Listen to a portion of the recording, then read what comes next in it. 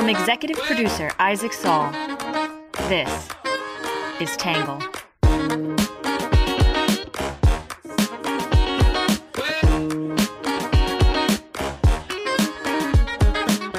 Good morning, good afternoon, and good evening, and welcome to the Tangle Podcast, the place where we get views from across the political spectrum, some independent thinking without all that hysterical nonsense you find everywhere else. I'm your host, Isaac Saul, and on today's episode, we're going to be talking about CPAC, the Conservative Political Action Conference, which happened over the weekend and where former President Donald Trump headlined as a speaker. Before we jump in, though, as always, we're going to start off with some quick hits.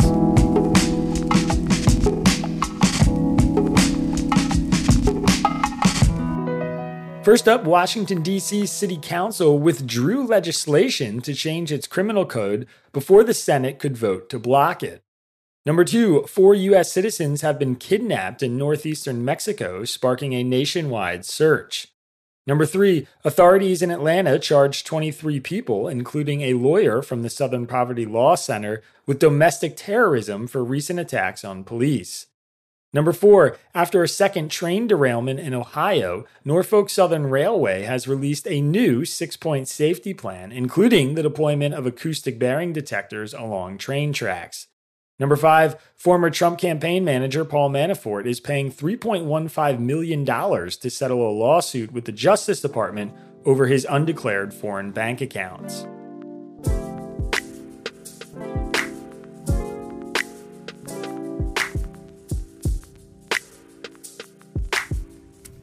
In 2016, I declared, I am your voice. Today I add, I am your warrior. I am your justice. And for those who have been wronged and betrayed, I am your retribution. I am your retribution. Tonight, grabbing the harness of the MAGA base. I'm thrilled to be back at CPAC. The type of Republican activist he's relying on to catapult him back into the White House. We're going to see this battle through to ultimate victory. We are never going back to the party of Paul Ryan, Karl Rove, and Jeb Bush. While taking thinly veiled shots at his strongest potential competitor, Florida Governor Ron DeSantis. We're not going back to people that want to destroy our great social security system, even some in our own party. I wonder who that might be. Over the weekend, former President Donald Trump headlined the biennial conference hosted this year in National Harbor, Maryland. CPAC has traditionally been a meeting ground for conservative leaders and presumptive presidential contenders. This year, the 3-day conference was largely centered around Trump, with many of his potential challengers, like Florida Governor Ron DeSantis and former Vice President Mike Pence, not in attendance.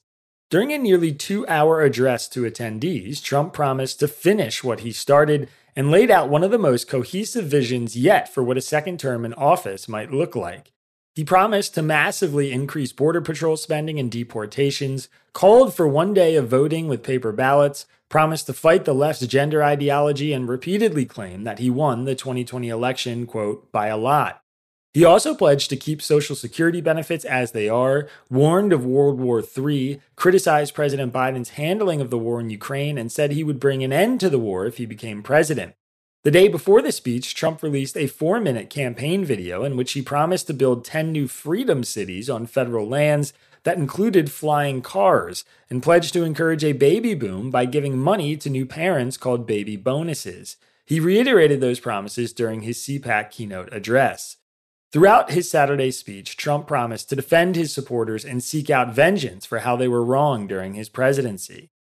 In 2016, I declared, I am your voice, he said. Today, I add, I am your warrior, I am your justice, and for those who have been wronged and betrayed, I am your retribution. Trump, though not naming his potential challengers, criticized establishment Republicans for once again trying to prevent his ascendant candidacy.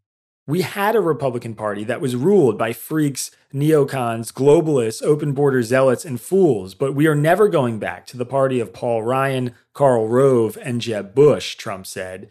People are tired of rhinos and globalists. They want to see America first. There was no mistaking the decidedly pro-Trump crowd in attendance. Vivek Ramaswamy, a new challenger to Trump and the author behind the book Woke Inc., deviated from prepared remarks and opted not to criticize Trump as he'd planned. Nikki Haley, who also formally entered the race, delivered her own speech without much tension, but was later heckled by Trump supporters as she exited the stage. In a straw poll of attendees, Trump won by a landslide with 62% of the vote. The next closest was DeSantis, who got 20%. In a surprising twist, Perry Johnson, a Michigan millionaire and failed gubernatorial candidate who announced his presidential run last week, won 5%, more than either Haley or Ramaswamy. Last week, Emerson College released a national poll of Republican primary voters, which had Trump 30 points ahead of DeSantis. While Trump was at CPAC, DeSantis attended a gathering of Republican donors in Florida that was hosted by the Club for Growth. Fox News was also notably absent from CPAC. Today, we're going to take a look at some reactions to CPAC from the left and the right, and then my take.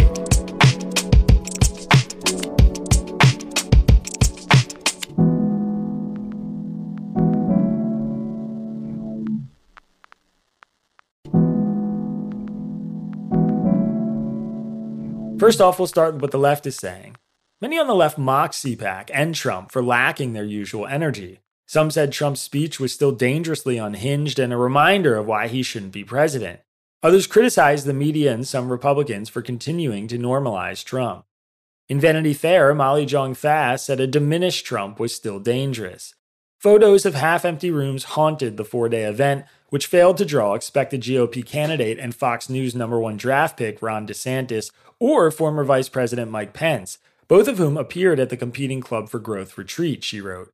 Also missing from CPAC, House Speaker Kevin McCarthy, Republican National Committee Chair Ronna McDaniel, and Virginia Governor Glenn Youngkin, to name a few. Meanwhile, MAGA favorites Donald Trump Jr., Kimberly Guilfoyle, and Marjorie Taylor Greene spoke to a sparsely attended event. Still, just like dismissing Trump, one dismisses CPAC at one's own peril. Some of the GOP's loudest digital warriors and far-right pundits were busy workshopping talking points at panels and in speeches that could eventually make it to Fox News primetime or a Jim Jordan-led House panel. In wannabe strongman fashion, the former president portrayed himself as the crowd's weapon against their perceived enemies. "I am your warrior, I am your justice, and for those who have been wronged and betrayed, I am your retribution," Trump said in a wildly dishonest 90-plus minute speech. Even Utah Republican Mitt Romney apparently sees his party's slide toward authoritarianism and what role he may have played in empowering the extreme forces within the GOP. Of course, the Romneys of the party aren't welcome at CPAC, which overwhelmingly backed Trump in this year's straw poll, and the GOP base could very well make Trump the 2024 nominee. John Hendrickson wrote that Trump is beginning his final battle. Former President Donald Trump gripped the CPAC lectern as he workshopped a new sales pitch. "I stand here today and I am the only candidate who can make this promise. I will prevent, and very easily, World War III," to wild applause. "And you're going to have World War III, by the way," confused applause. It was just one in a string of ominous sentences that the 45th president offered tonight during his nearly 2-hour headlining speech at the annual conservative conference, which for years prided itself on its ties to Ronald Reagan, but is now wholly intertwined with Trumpism, if little else. Yet even amid cultish devotion, Trump seemed bored, listless, and unanimated as he spoke to a sprawling hotel ballroom that was only 3/4 full. This was only Trump's fourth public event since he officially entered the 2024 race last fall. Rather than lay out his vision for America, he found a mess of topics about which to complain. The White House, Trump said, wasn't the easiest building to live in. He opined that illegal immigrants come in and we house them in the Waldorf Astoria. He characterized Senate Minority Leader Mitch McConnell as a China-loving politician and sounded legitimately disappointed when saying, "My wonderful travel ban is gone." It was a strange and lackluster conference, more of a 1 a.m. at the party vibe than the greatest political movement in the history of our country that Trump invoked tonight. Perhaps, years from now, 2023 will be remembered as the last gasp of CPAC. In the Washington Post, Jennifer Rubin said timid media and timid Republicans are once again normalizing Trump. Apparently, neither the media nor supposedly sober Republicans have learned anything from the past. Trump gave a bonkers speech at the Conservative Political Action Conference on Saturday, musing about Russia blowing up NATO headquarters, claiming President Biden had taken the border wall and put it in a hiding area, and telling the crowd, "I am your warrior, I am your justice, and for those who have been wronged and betrayed, I am your retribution." We do not get headlines acknowledging this is unhinged. Instead, we get from the New York Times, quote, Trump says he would stay in 2024 race if indicted. Senator Dan Sullivan, the Republican from Alaska, on This Week wouldn't rule out supporting a nominee indicted on a felony charge that involved overthrowing the 2020 election results. From the coverage, you would never understand how incoherent Trump sounds, how far divorced his statements are from reality, and how entirely abnormal this all is. Talk about burying the lead, Rubin wrote. This spectacle is equal parts infuriating and pathetic. Here are Republicans, some of whom are considering runs for the presidency, who somehow expect to get through a campaign without mentioning the single most disqualifying thing about the leader in the race, other than his mental unfitness. He betrayed the country. Such timidity is itself disqualifying for someone seeking the presidency. If these candidates cannot stand up to an ex-president who is currently devoid of power, how can we expect them to defend the Constitution against enemies foreign and domestic?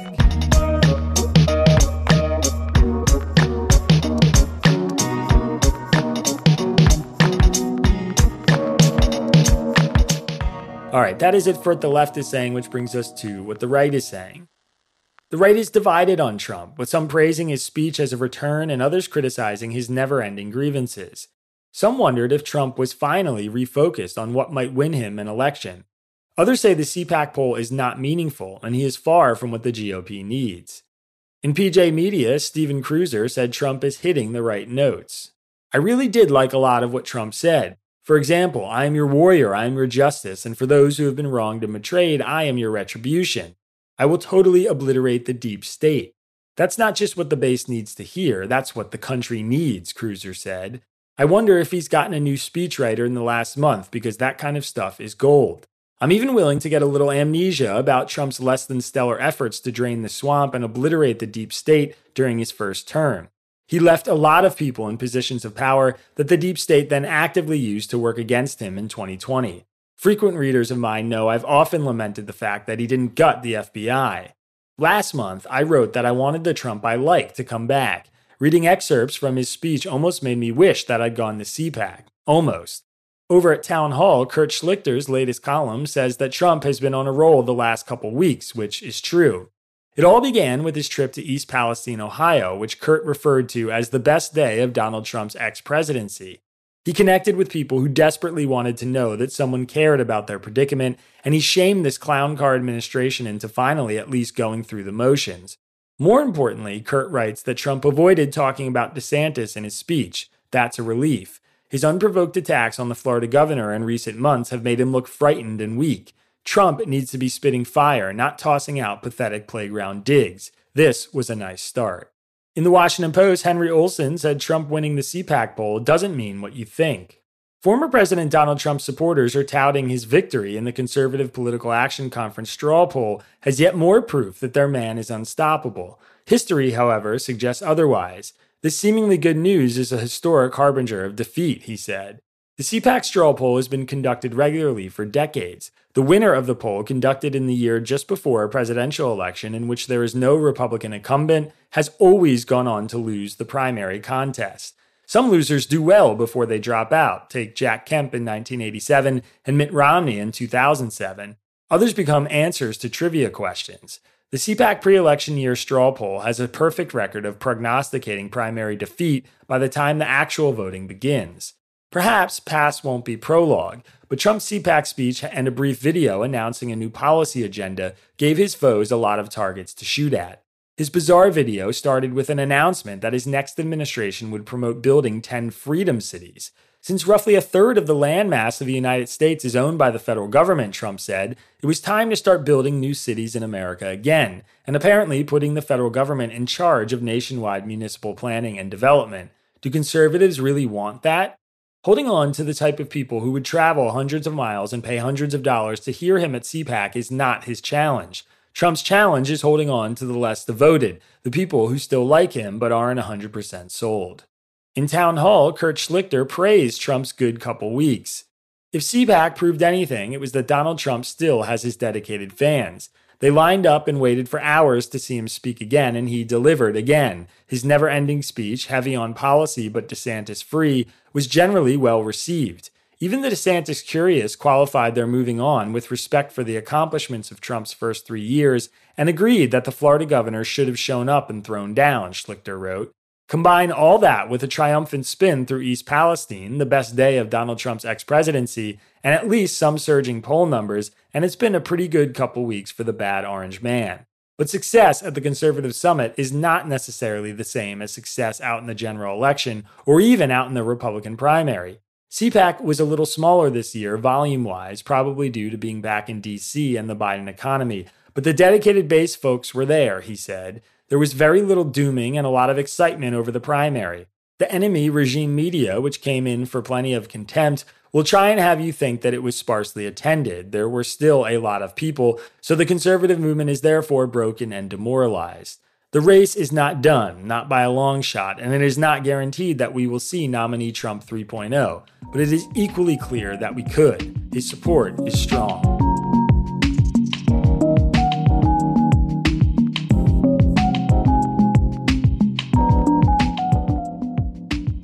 All right, that is it for the left and the right are saying, which brings us to my take.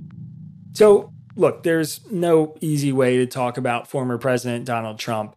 For his longtime supporters, like the ones at CPAC, he will always be a victim of the deep state, a stolen election, and a corrupt press, and any opinion critical of him is automatically disqualified. For most of the people who didn't vote for him, he is somewhere between a clownish criminal buffoon and one of the greatest threats to American democracy we've ever lived through. And even writing about him is normalizing him, while praising anything he's done is hearsay. Of course, nothing about Trump or his campaign is or will be normal. How could it be? He is a twice impeached former president who has refused to accept that he lost in 2020 and is under multiple investigations in multiple jurisdictions for several different criminal allegations. We've never seen anything like him. He is effectively bifurcating one of the major political parties and is campaigning on a promise to gut the federal agencies he'll be in charge of if he wins. He is hated by many of the most powerful people in his own party, and he hates them back. He is loathed by a press that desperately needs him for their bottom lines, and he has effectively proven his original campaign thesis, that nothing he could do will ever cost him the support of roughly 1/3 of the country. So, what's going to give in 2024? I have no idea. This was our first real look at Trump 2024, and I left feeling mostly confounded. As usual, there were elements of his speech that were resonant. He bragged about being the only president in the modern era not to start a new war. He offered actual policy ideas the country needs, like baby bonuses, to encourage population growth. It sounds a lot like the bipartisan child tax credit that recently died on the vine. He took up new initiatives, like building new cities, lowering the cost of living, and protecting Social Security. He played old tunes like going full throttle on restricting immigration and banning, quote, transgender insanity from our military, end quote, and critical race theory. But the darkness was acute. His speech was, in many ways, biblical. It was a call to arms for a final battle, one last fight before the evil won, a closing argument for destroying the liberals, the Marxists, the communists, the thugs, one last swing to defeat the, quote, sinister forces trying to kill America, end quote, as he put it. This, of course, has always been the hypocrisy of Trump. He simultaneously promises to unite the country and restore it to greatness, but also rouses his supporters to destroy anyone who doesn't support him, which, is now over half the adult population. And, as usual, his grievances were peppered with truths and lies. The election was not stolen from him, but the media did make mistake after mistake in the Trump-Russia story. Yes, the Hunter Biden tale was censored and ignored by major social media companies and some reporters, but no, Trump did not complete the border wall or oversee the greatest economy in American history. He told lots of lies and exaggerated lots of partly true things, as is typical. It was, in essence, peak Trump. The riffing, the boasting, the anger, the oxymoronic promise of a return to an idealized best version of the country. It was all the things that makes his supporters love him and his detractors hate him. It's hard to imagine us as already in the 2024 election cycle, but this did seem like a starting gun. The CPAC poll is effectively meaningless to me. Not only has it never been predictive, but the event itself is basically turned into a Trump rally. A lot of people seem to think CPAC is somehow representative of the base, but it's really not. It's an expensive event full of political activists with tickets that can cost thousands of dollars. It's not on the same level as a donor retreat, but it's not far off. The actual good news for Trump is his national polling, which seems to be holding steady and at times improving. As the media digs in against him and the Republican establishment doubles down, he'll only get stronger. The big remaining question is when DeSantis will officially jump in and who he can win over when he does. It will be a battle of narrative versus legislative achievement, and I think it's still an open question of which direction the party will go.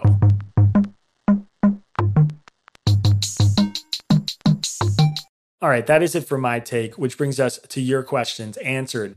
This one's from John in Palatine, Illinois. John said, who do you get more threats of cancellation from, your left or right readers? So I've been asked this question a few times before. Unfortunately, it's still hard for me to say. I don't have any data tracking this, and a lot of people will just unsubscribe or cancel paying subscriptions without saying anything. The information I do have is basically my memory and my day-to-day impression, which is based solely on the readers who write in to tell me they have canceled or are going to cancel or are thinking about canceling.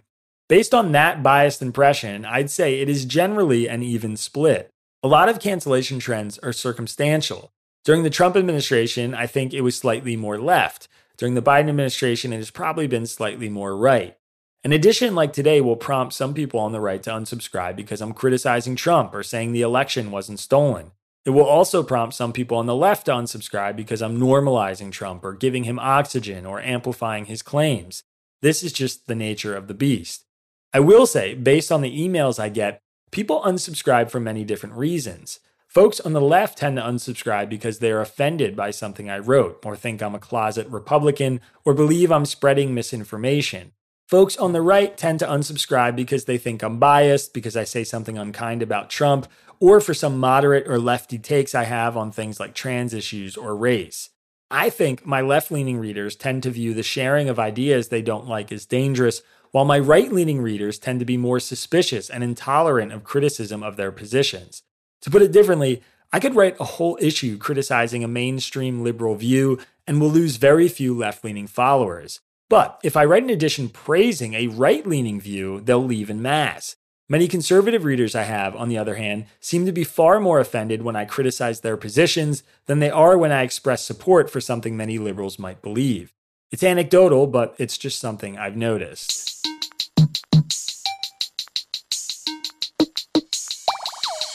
All right, that is it for your questions answered, which brings us to our Under the Radar section. President Biden has released an opinion piece in the New York Times that lays out his plan to extend Medicare for another generation. The op-ed came alongside a new proposal to raise taxes on Americans making more than $400,000 and reduce what Medicare pays for prescription drugs in order to make sure the program is funded for the next 2 decades. The budget I'm releasing this week will make the Medicare Trust Fund solvent beyond 2050 without cutting a penny in benefits, he said. In fact, we can get better value making sure Americans receive better care for the money they pay into Medicare. The New York Times has the plan, and there's a link to it in today's episode description.